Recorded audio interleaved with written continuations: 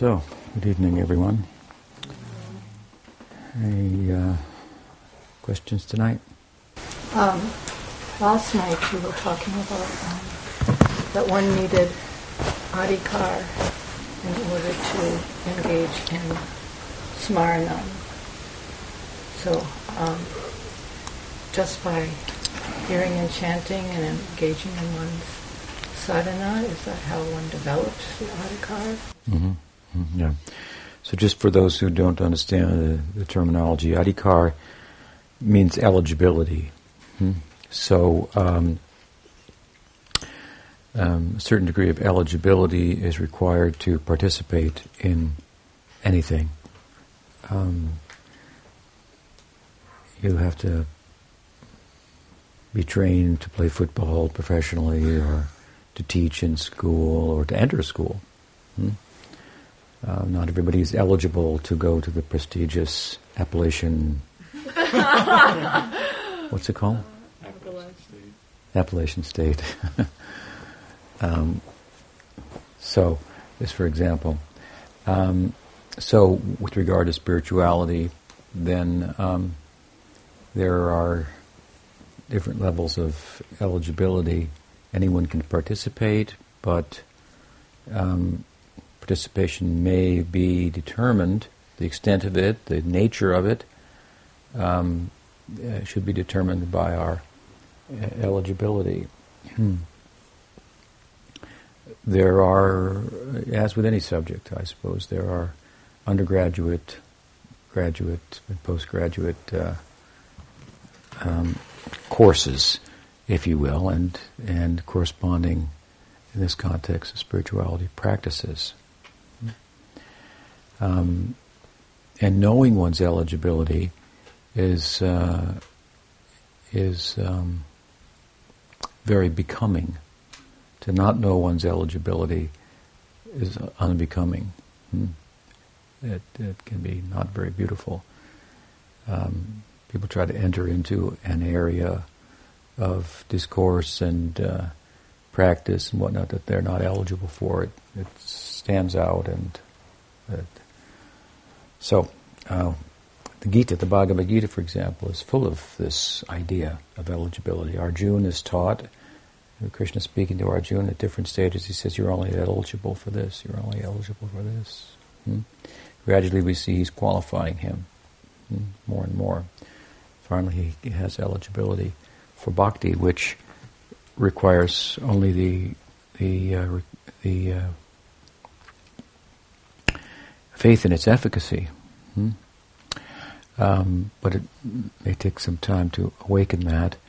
And faith here means faith in the argument coming from revelation from the sacred texts, faith in its basic argument and the development of the argument, and so on and so forth. So Bhagavad Gita is full of different discussion of different paths, but it's properly understood. It's not a book you just open up and, here's one path or another path, and all paths lead to the same place. Kind of all roads lead to Rome. Not necessarily. And as we spoke tonight, the karma path does not lead beyond birth and death. The path of action, as it's understood in the Gita, the path of knowledge does lead beyond birth and death, but into a kind of a inactive, transcendent state. Peace is one thing. The life of karma is a life of war, so to speak. We're kind of at war with one another. We're taking from what resources are available because we have a sense that we need to maintain ourself, and ourself is thought of as a body and biological, psychological complex, and so we're struggling for existence. So we're hunting, and we're being hunted at the same time. So to come from war to peace, that's progress. So to go from karma, which is really about action, again in relation to things that don't endure, attachment, which if we're attached to things we can't keep, that's a recipe for unhappiness, ultimately, even though we think they're making us happy because they don't endure. It's a recipe for unhappiness, ultimately. So from war, anyway, to peace. But peace is not the full picture. You need peace and love, both. So peace is inside of love, but love is not necessarily inside of peace. You would have a peaceful life, but not a loving life, necessarily. So one might question whether love has peace inside of it, but it does, actually. So anyway, so bhakti, gyan, karma, bhakti. These are different paths. Yoga, it's mentioned in the Gita, a certain type of yoga, mystic yoga, Ashtanga yoga. So there's bhakti mixed with karma, bhakti mixed with yoga, bhakti mixed with gyan, gyan mixed with bhakti, karma mixed with bhakti, the other way around, yoga mixed with bhakti. All these things are mentioned in the Gita. But if you study carefully, it's really only talking about one thing. And one of the ways in which we determine that as to what the book is about, or any book, is you look at the beginning and see what it says. You look at the end, which should correspond. Just like if I write a book, I'm going to write an introduction. And then I'm going to write a conclusion. And they're going to have some correspondence between them. So you could guess that what's in between is the playing out in detail of what's in the introduction and what's in the conclusion. And whatever that is, essentially, is going to be repeated here and there throughout the book. So what's in the beginning, what's in the end, what's repeated throughout. There's a system like this in Indian. In Hinduism, for understanding the meaning of a book. So in the Gita, for example, it begins, there's a number of beginnings, but Krishna's discourse begins in the second chapter, and he says, what? Asochan, anvasochan, cham pragnavadam, shabasase, katasu magatasu cha, nanu sochanti pandita. He said, you're all worried about so many things. What will happen this, what will happen that? If I do this, that will happen, what will that? If I do the war, what will happen to people? What about religion and all these things? He's worried. Arjuna's worried. And what does Krishna say? You're a fool for worrying. There's nothing to worry about. Don't worry. Asochanam, asochanam, pragnavanam. Nanu sochanti pandita. Learn the people don't worry. Don't worry. In the end of the Gita, what does Krishna say? He says, same thing. He says, don't worry. He says, Sarvadharman prityaja mamekam sharanam braja aham tvam sarva papebhyo moksha ishami masucha. Masucha, nasochanti, same thing. Don't worry. He explains it a little further in the end. He says, take shelter of me exclusively in bhakti, and anything else that you think you might be culpable for not attending to, that you should have done, or things that you do in the course of devotion that other systems may say you shouldn't have done, don't worry, there will be no repercussions. You come to the end of the food chain here, or the top of the food chain, he's saying. So I've got everything covered just in one fell swoop. What is it called? One fell swoop. One fell swoop. I've never had that soup before. It's a swoop, isn't it? One fell swoop. So everything is accomplished. No problem. Don't worry. This is his message. And of course that's played out in greater detail. What it means to be learned, a pundit, and thereby don't worry, and what it means to take shelter of him, and how that is to be wise, and so forth. And so throughout the Gita we find verses like Ananyas Chintayanto Mam Yejana Paripasate Tesham Nityabhyuktanam Yogachema Bhamiham. We find Manmanabhava Madbhakto Madhyajimam Namaskuru Mame Veshasi Satyam Te Pratijani Priyosi Me Patram Pushpam Palam Toyam Yome Bhakti Prayachati Tadaham Bhakti Paritamashnami Prayatatmana. These verses occur throughout.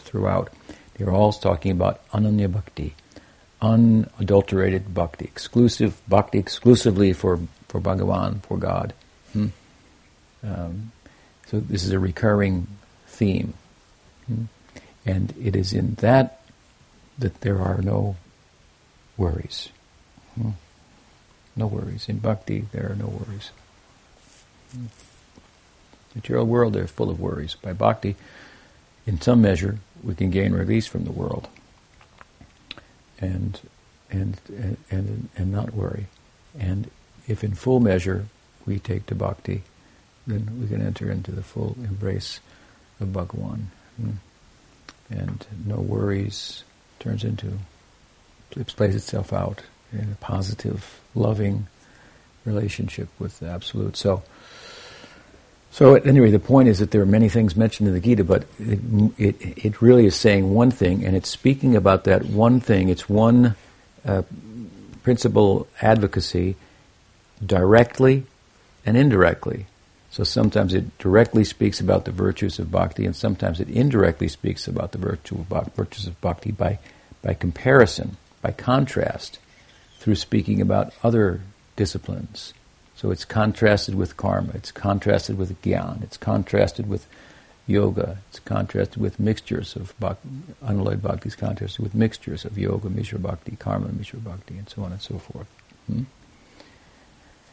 So, and eligibility for the different paths are mentioned and whatnot.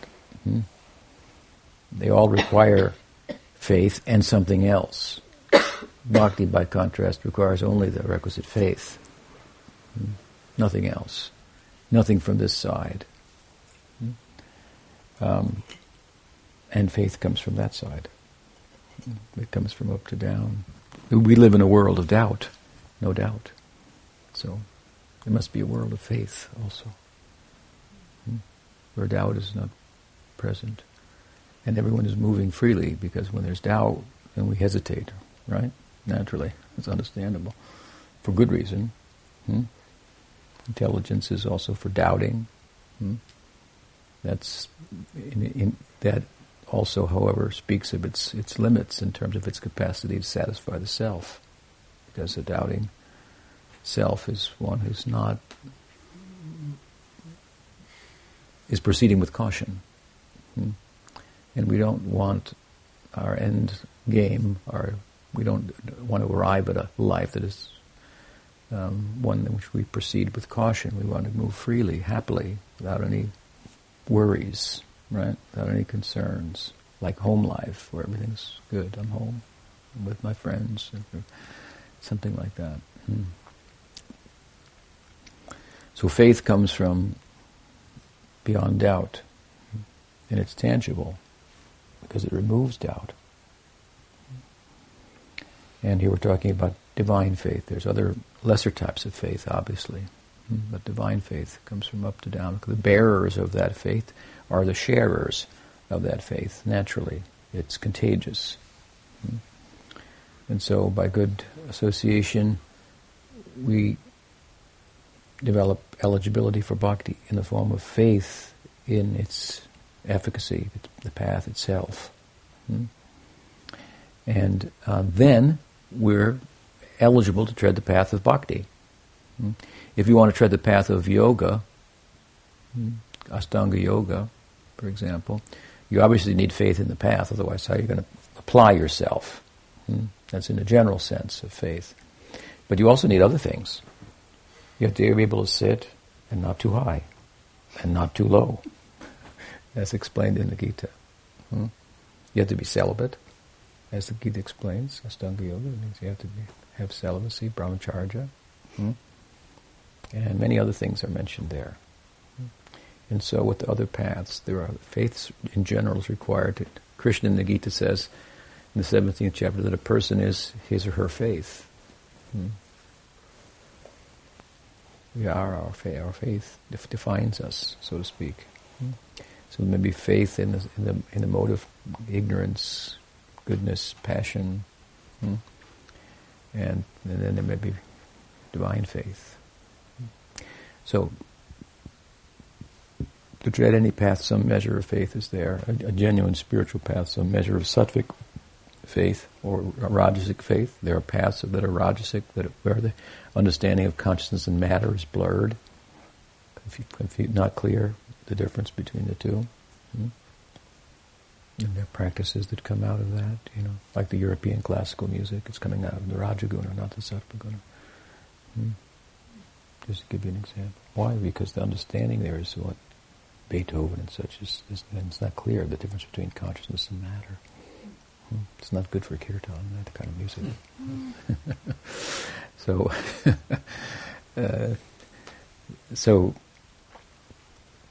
we get divine faith.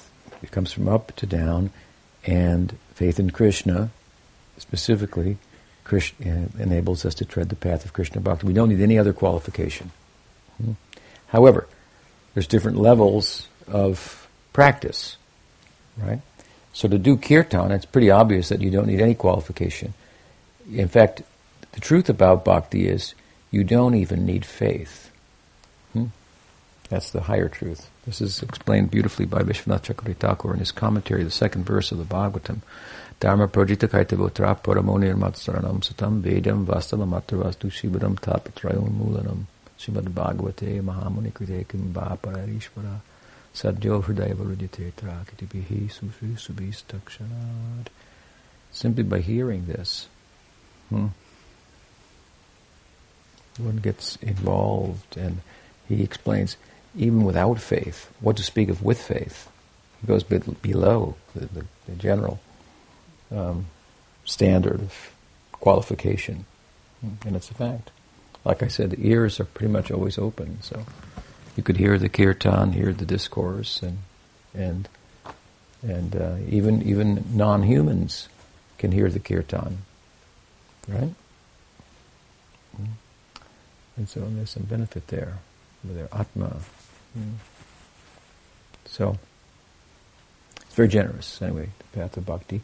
That said, kirtan is the way in which the Godhead most readily makes himself available in the form of his name. He goes anywhere and everywhere, even uninvited. You know the story that Pujapat Sri Ramarshi used to tell. There were two policemen in India. And they were sitting up one night doing a watch, night watchman gig, and one said to the other, it's really too bad that our God, Krishna, is a thief, because Krishna's childhood pastimes, he steals butter and yogurt and things like this, and he's rather misbehaved in many ways. Of course, you have to philosophize about it properly, because if I own everything, if everything belongs to me and everything comes from me, and then I steal, that's obviously just play. Right? You follow? So, and of course, Leela means the play of God. I'll explain it briefly. Some of you have heard my explanation, one of them. There is something beyond some type of knowing that transcends omniscience. Omniscience means all-knowing. But omniscience might sound like a good thing to attain, and omnipresence. But with omniscience and omnipresence, you can't go anywhere, you can't do anything. Because if you're already omnipresent, you're already everywhere. There's nowhere to go now. If you're already omniscient, you already know everything, so that takes the fun out of doing anything. You already know what's going to happen. So it's kind of a frozen position. So the omniscient Godhead is still. We call it Brahman, that face of the Godhead. But Krishna, as we know, is moving. So it means that in order to overcome the problem of omniscience and omnipresence, which is boredom, then what do you do when you're bored? You play. You make something up. So this is what we call Leela, the play of the Godhead. And he who's everywhere and knows everything is moving and appears not to know whether or not Radha really loves him. That is called Leela. And he plays with those who have deep love for him, want to know him on intimate terms, want no distance between God and themselves. Something like that. The most lovable object. Let me make a divine union with the Godhead. So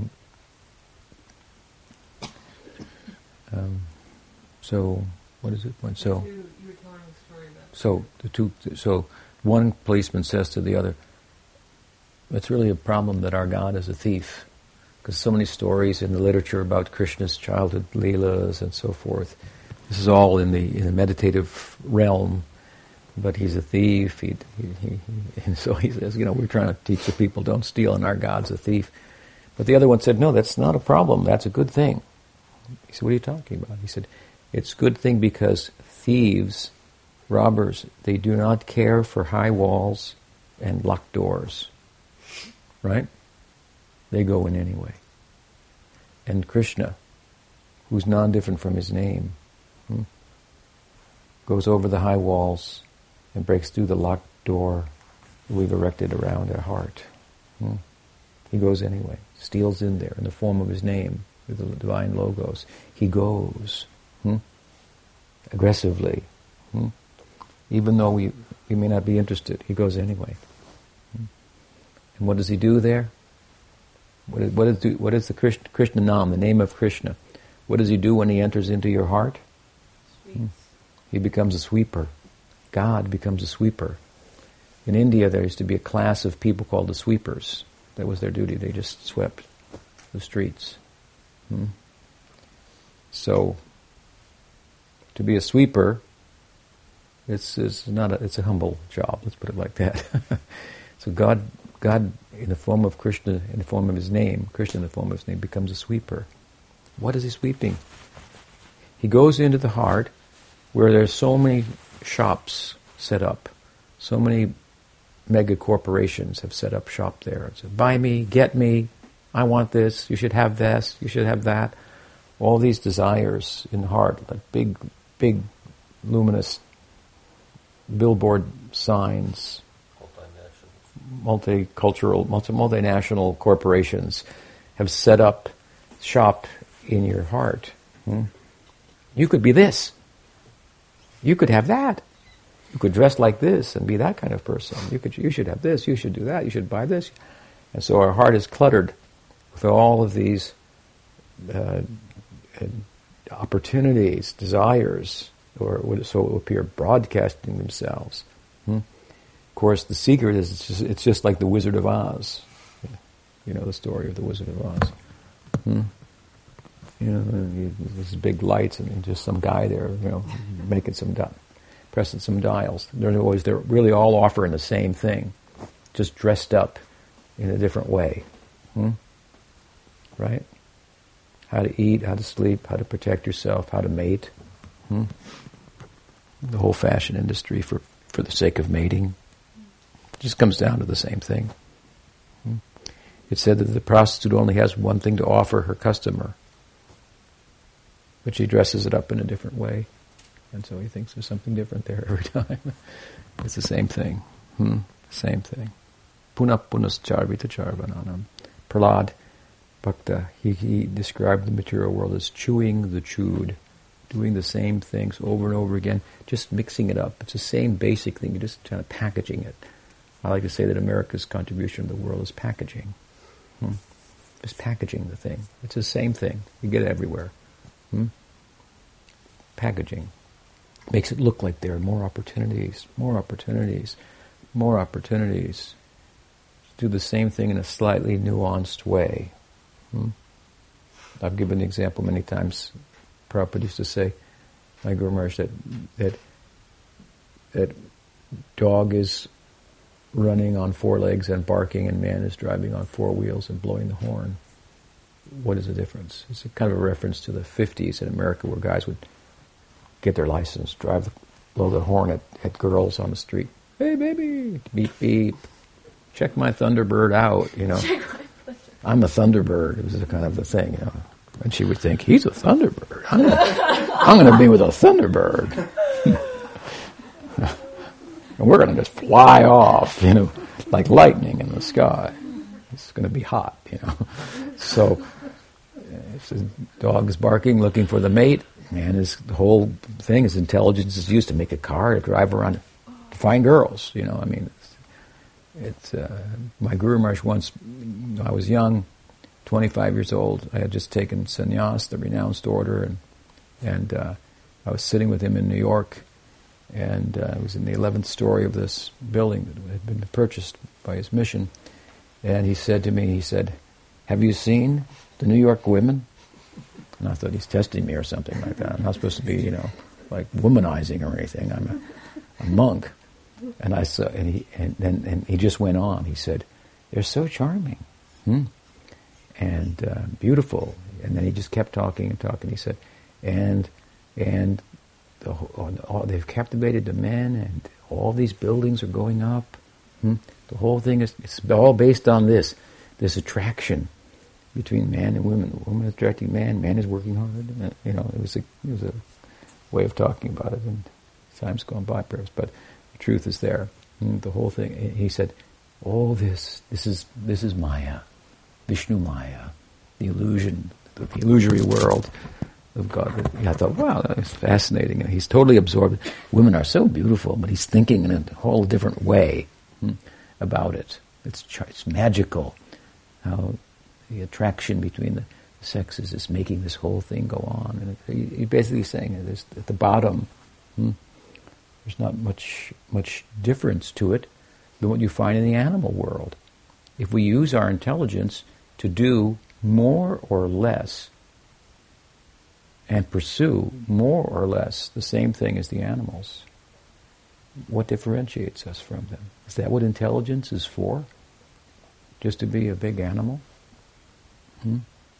Or is it meant to be used for something else? For sorting out its own limitations and so forth, for example, right?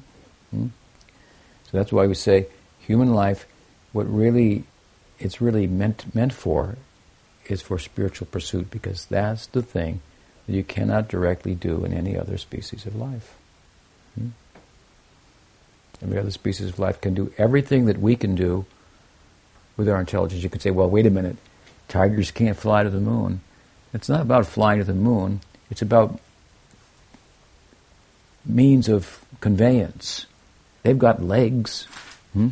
They can jump and run, so they can get around. It's not categorically different to have different extended motor functions and go longer distances. And the difference will be determined by what you do on Mars. You could say Columbus was, sailed across the ocean. Deers can't sail across the ocean. No, they can't, but they can move around. So you're also moving around. It's just basically the same thing. And what will you do when you get to America? Well, you'll kill the Indians. Right? So, okay, that's basically what a tiger might do too when he got there. You'll do this. You'll eat, sleep, mate, defend. So a glorified, extended life of sense indulgence and the idea of increasing the duration of the life. For what? It's the quality of the life that's important. And it could be qualitatively different if we use our God-given abilities to pursue God. That's different. That's a different thing. You cannot do that in less complex forms of life. So, anyway, the one policeman said, so it's good that our God is a thief, because in the form of his name, he enters into the heart where we've erected high walls and locked doors. We're protecting, and he goes in anyway. He takes the position of a sweeper, and he sweeps there. He set up a shop, and he's selling brooms. All these mega corporations are in the heart there.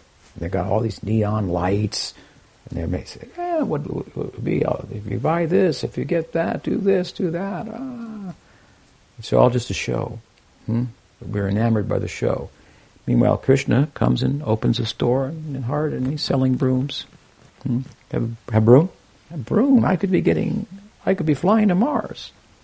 And you want to sell me a broom? Okay, I'll take one. Whatever. Poor guy. So, and then you sweep. But it's a magic broom. So this is what the kirtan of Krishna Nam does first. It's a magic broom. And just a little movement of that broom, it cleanses the dust. Where does the dust go? The dust goes up and starts to block out those neon signs by all the mega multi-corporations in the heart. Starts to dim the lights there. And meanwhile, underneath the dust, as a jewel of yourself. That, as we said earlier, is not a thing. It's not a thought. It's more than anything or more than any thought. And it's you. And you're beautiful in ways that you could never be by decorating yourself with the latest fashions, makeup and hair replacements or whatever is available out there to make you beautiful. I just saw a story about Middle Eastern girls in America are upset and starting to blog about the fact that they are not depicted often enough in the popular sector of the media when beautiful women are presented. And so they're growing up thinking that they're not pretty. I thought it was pretty sad. Pretty sad. You understand? Not that they weren't, because they weren't there, but that was what beauty is sought to be. Right? You, Krishna says, as an Atma, you're more beautiful than anything or any thought, any arrangement of things, anything that you could think about.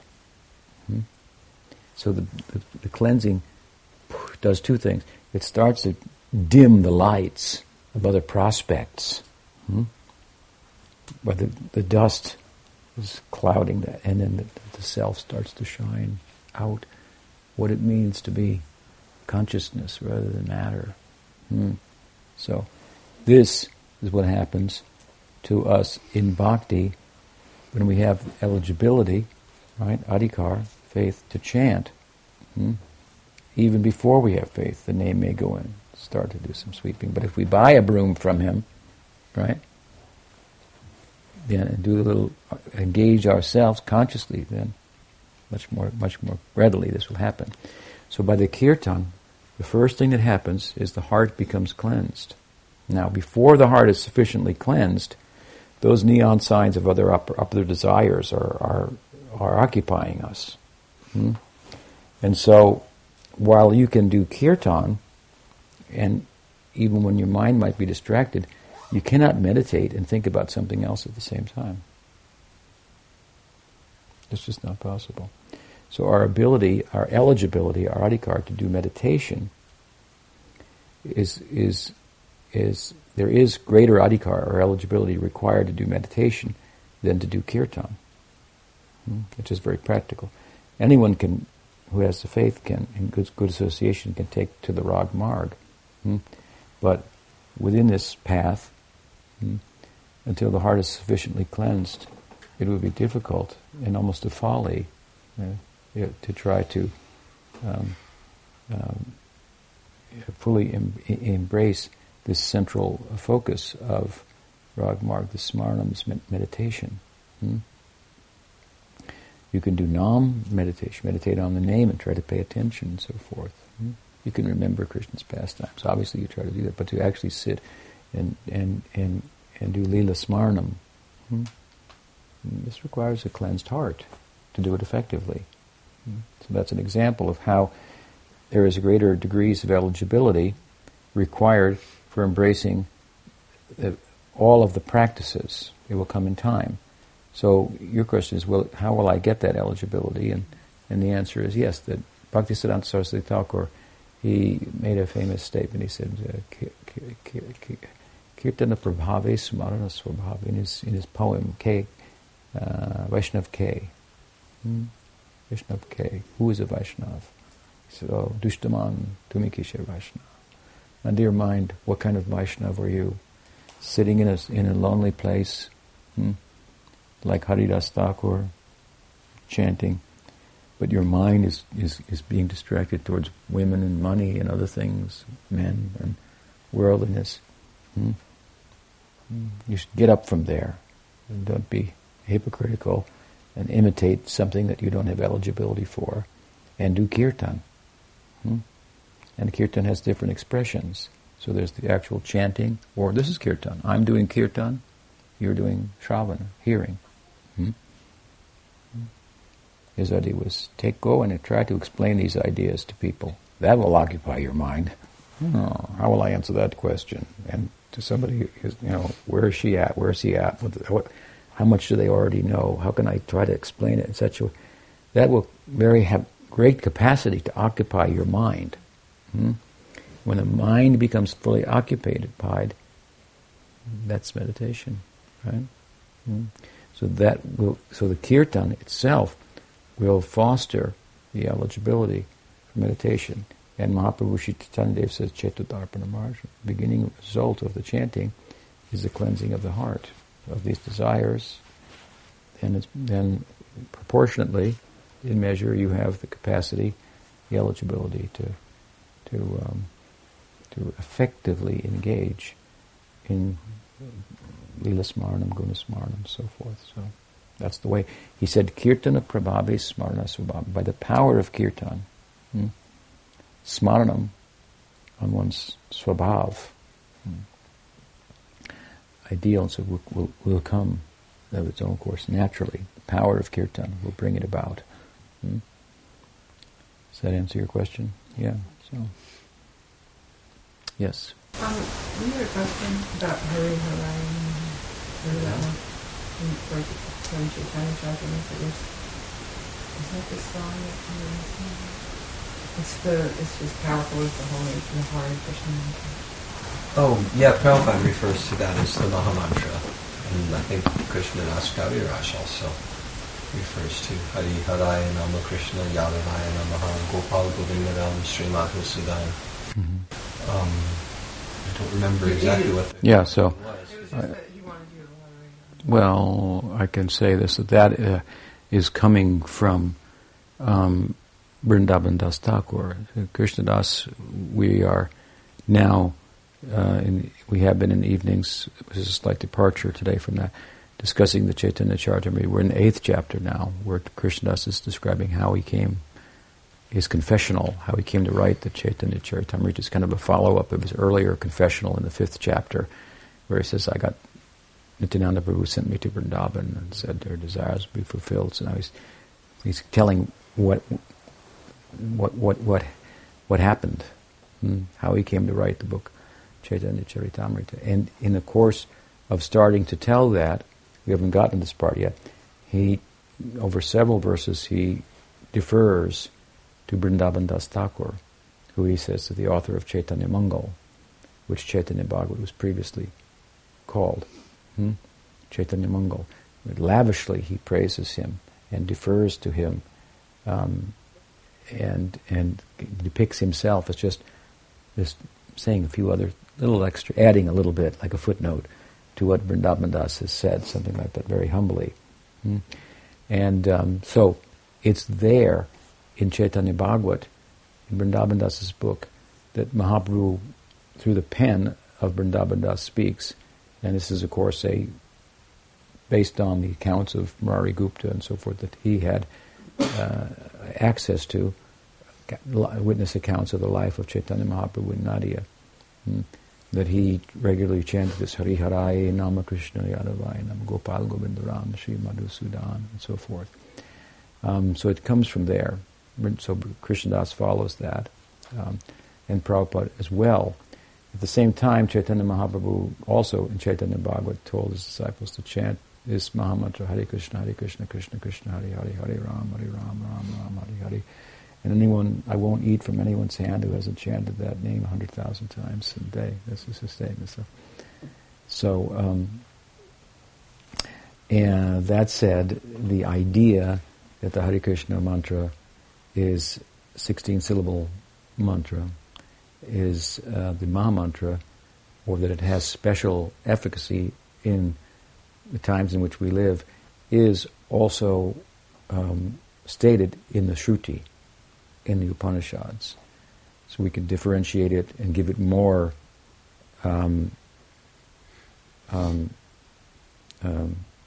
underscore it more, or differentiate it from other version of names of Krishna chanting, because in the Shruti it said, you're probably aware of it, it's mentioned, that iti sodasakam namna kalikalmashanashanam.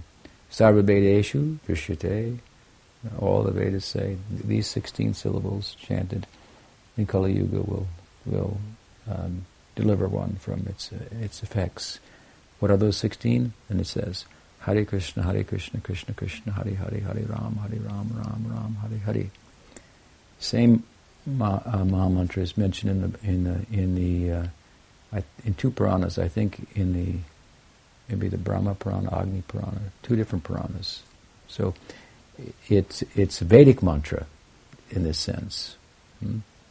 Whereas Hari Harai and Namaka, these are just names of Krishna. I don't want to say just, but I mean they're names of Krishna. And the particular jingle, if you will, that they put together, it seems to have been one that was popular with Chaitanya Mahaprabhu. Enough that Vrindavan Das mentions it. I mean, he also chanted other names of Krishna, and he teaches in the Shikshastakam that Krishna has many names. They're all filled with power, his Shakti, and so forth. But apparently, we can draw from this that this was a popular chant on the part of Chaitanya Mahaprabhu. The Maha Mantra of Hare Krishna also has a number of commentaries written on it. Jiva Goswami wrote a commentary on it. Vishwanath Chakravarti Thakur wrote a commentary on it. There are others too, I can recall. A number of commentaries. So they've given a lot of emphasis to it. The commentaries are very esoteric.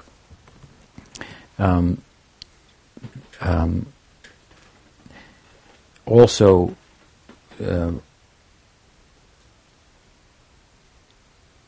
Rupa Goswami has written Astakam of Chaitanya Mahaprabhu describing him as chanting Hare Krishna with a rope with knots on it as he walked to Puri. Out loud, he said, chanting. So there's quite a bit more prior to the tradition in the Puranas, as I say, and in the Upanishads about this Hare Krishna Maha Mantra, and after or during the time of Chaitanya Mahaprabhu. Now, it's not mentioned in that way in the Chaitanya Charitamrita. That's true. Hare Krishna, Krishna. I don't think it comes in Chaitanya Charitamrita directly. But he does refer to Parakanam instead of Tarakanam, which is thought to be the case with the Hare Krishna Maha Mantra. That it has the power to not only deliver one, but to subdue Krishna, to overwhelm Krishna, that in a way that Samartharati does, like the gopis of Vrindavan. So, but that aside, I mean, I say the Goswamis have written directly about the Maha Mantra, and they have not written in the same way about Hari Harai and Ramakrishna. So I would think about it and give the weight to the Hare Krishna mantra in consideration of that. Does that help? Yeah, we sure do that. We do that, right? Okay. It's just Prabhupada mentioned in the purport, this should always be sung in kirtan, especially kirtans in Mayapur. And I was just wondering if you know anything about that. I know one thing about that, yeah. That Prabhupada was concerned that his disciples would not turn the spiritual affair of chanting just into a musical affair. And there are a number of professional kirtaniers, as you know, throughout Bengal, and they would do kirtan and so forth, and real good at it musically and so forth, and then afterwards they would smoke and drink or whatever. So one has to give one's heart and so on and so forth. And even it's said that Bhaktisiddhanta would sometimes chant, I don't know if it's true, but I've heard this story, out of key, and make his disciples listen. So they wouldn't just think it was just a musical affair. So to hear the transcendental enter into the sound, right? if off key from Goloka is on key here is off key. So comparatively, Narada Muni in his previous life said, Kirtan seems a little funky, and I'm a Gandharva, and like we do music here, and these guys are clank, clank, clank, clack, clack, clack, so he criticized, and he had to fall from that situation, right? So he was concerned that his disciples, and then you get these professional kirtaneers, it's a very much a musical show. Hare goes for like 5 minutes of Krishna. So he didn't like that very much, and he didn't want to see his disciples get distracted. And so there in Mayapur, there are all these types of kirtans that you could go and you could record, and all different ways of doing kirtan and different names and so on and so forth. And his Western students, especially his American students, he felt that they were always like, trying to change things. Americans always trying to make it better, and so he didn't want. He sought to kind of dampen that spirit, and so he said he didn't want all this coming into the kirtans there in Mayapur. So he said Hare Krishna and this Hare Harai Shri Krishna Chaitanya Bas. That's all, something like that. That is the spirit behind it. One year they had a kirtan competition that they arranged. I don't know if you were there for that, but they arranged a kirtan competition, and they had all these Bengali groups came and did kirtan, and then the different temples from ISKCON came with their kirtan. They had a stage, and also they had a whole. And Agni Dev's group from Laguna Beach won, by the judges' standards. I don't know how the Bengalis. I don't think they were any on the team on the judging. On the what's that show called?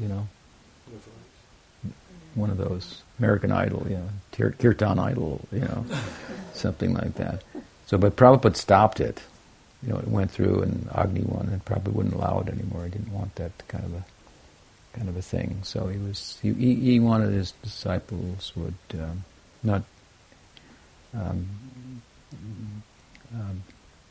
Be in a situation where they might be distracted from what the spirit of the kirtan is. Now they take that, some of his disciples very fanatically to an extreme, and then it's as if you chant Jai Radha, you're in Maya, you're a Sahaja, beat him, throw him out of the temple.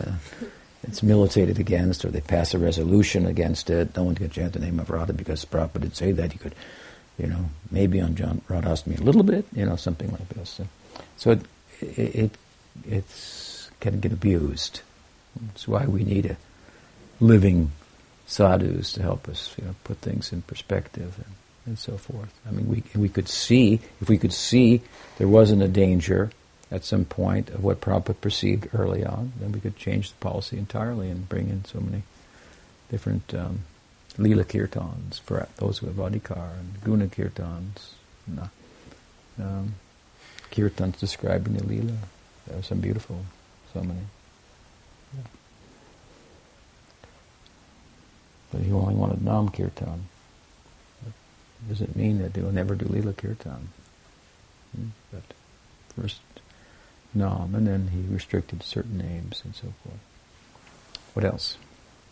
Yes? I was wondering what Prabhupada meant when he told the disciples that they weren't afraid enough of Maya, because a lot of his disciples at the time were in the ashram and everything. It would seem like they're kind of immersed, so what did he mean by that?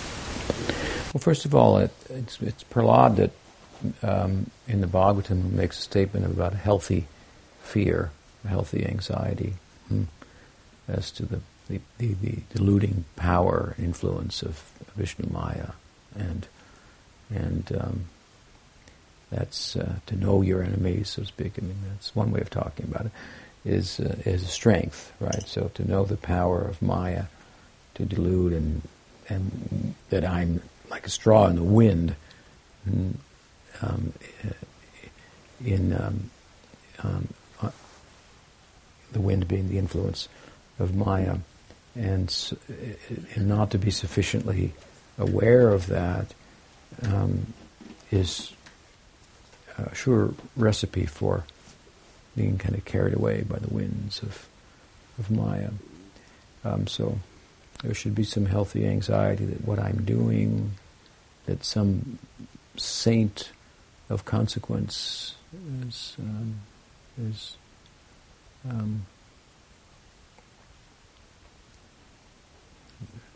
would vouch for me or something like that. I'm doing something, and then they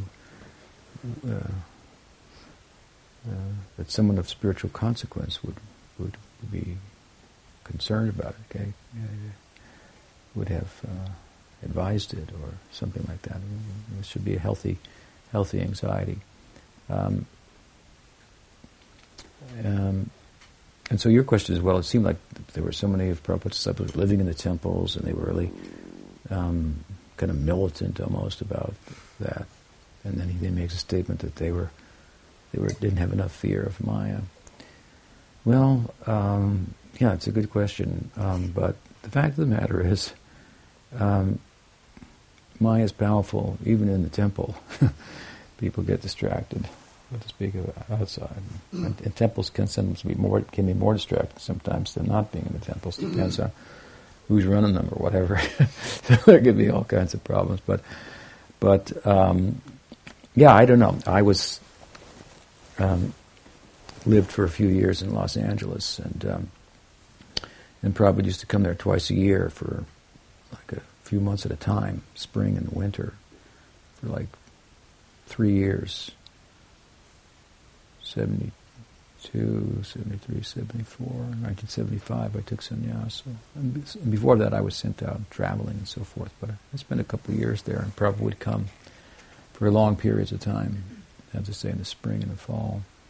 And, I was pretty focused on what the practice was and so on and so forth, and I assumed everybody else was. And Prabhupada was sometimes giving lectures, and I thought, why is he talking about that, That doesn't go on here, but I found that it did, actually. From his perspective, he felt that they weren't sufficiently afraid of Maya. At least enough of them that he would have a concern. He would suffer for that. He would have concern for them. I mean, he would be concerned. So, obviously, there were many good devotees, but people were also getting distracted at times. And it's a long story. It's God's history. You don't know it all. But there were some. There were some distracted people, for sure. And just the number of devotees who have left is an indication. Well, yeah, in the long run, you can see it now. They're not. So maybe it was a forecast for the future. They're still his disciples, but they're not sufficiently concerned. And so they're like straws blowing in the wind.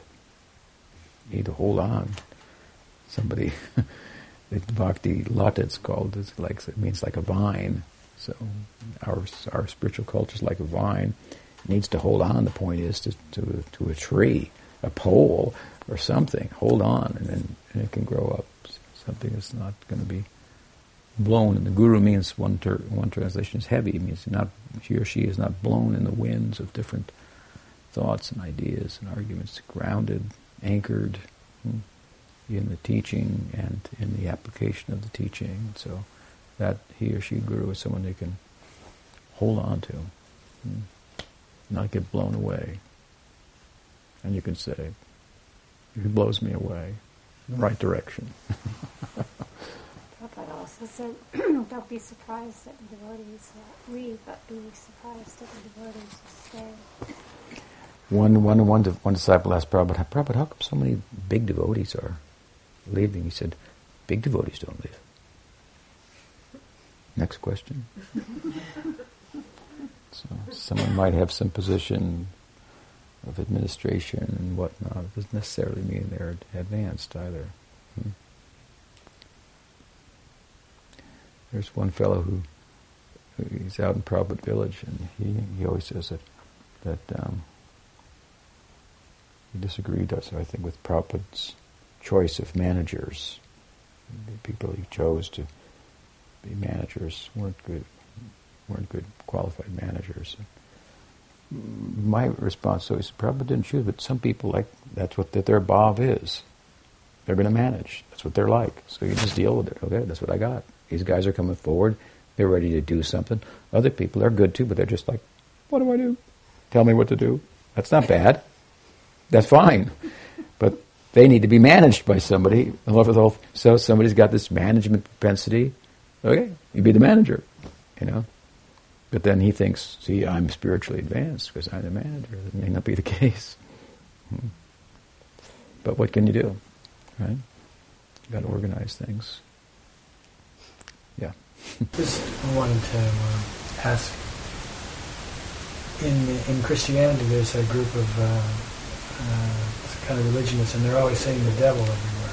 They're almost saying the devil more than God. So how Maya, sometimes people equate the two. I mean, I understand, obviously, but for benefit of our audience, Maya, it's not a person with a pitchfork or something. People sometimes equate the idea of evil, and Maya is a very interesting concept, actually. Yeah, it's a very interesting concept. Mm-hmm. Yeah, I guess it's a similar concept to the devil, a deluding influence or something like that. The tempter, the forbidden fruit, something like that. It's a little more developed. The concept is much more philosophically developed than you find in Christianity, for example. And then Christianity tends to be personified in a way that seems very facile and difficult for educated people to really embrace. But the principle is similar idea to the Maya principle. And in Hinduism, you get a very intellectual type of well-reasoned explanation of this influence and how to overcome it. What else? What time is it? 20 to 7. 20 to 7. Oh, that's early. We'll take a quick question. I want to don't go too long because some of our guests have to travel distance tonight. Faith is sometimes referred to as a queen or Shraddha Devi. I was wondering if you could elaborate on that. Well, you wanted a short answer to that. Yeah. It's a short question is what you meant. It doesn't necessarily mean the answer will be long. Well, I think that we poetically, tend to personify everything in Hinduism. But Sridhar Maharaj once said, faith is the halo of Radharani. It illumines. It illumines, and faith illumines. Faith clears doubt, so now you can go proceed. So, I'll give a short answer like that. Okay. Nice to sit with you. All right.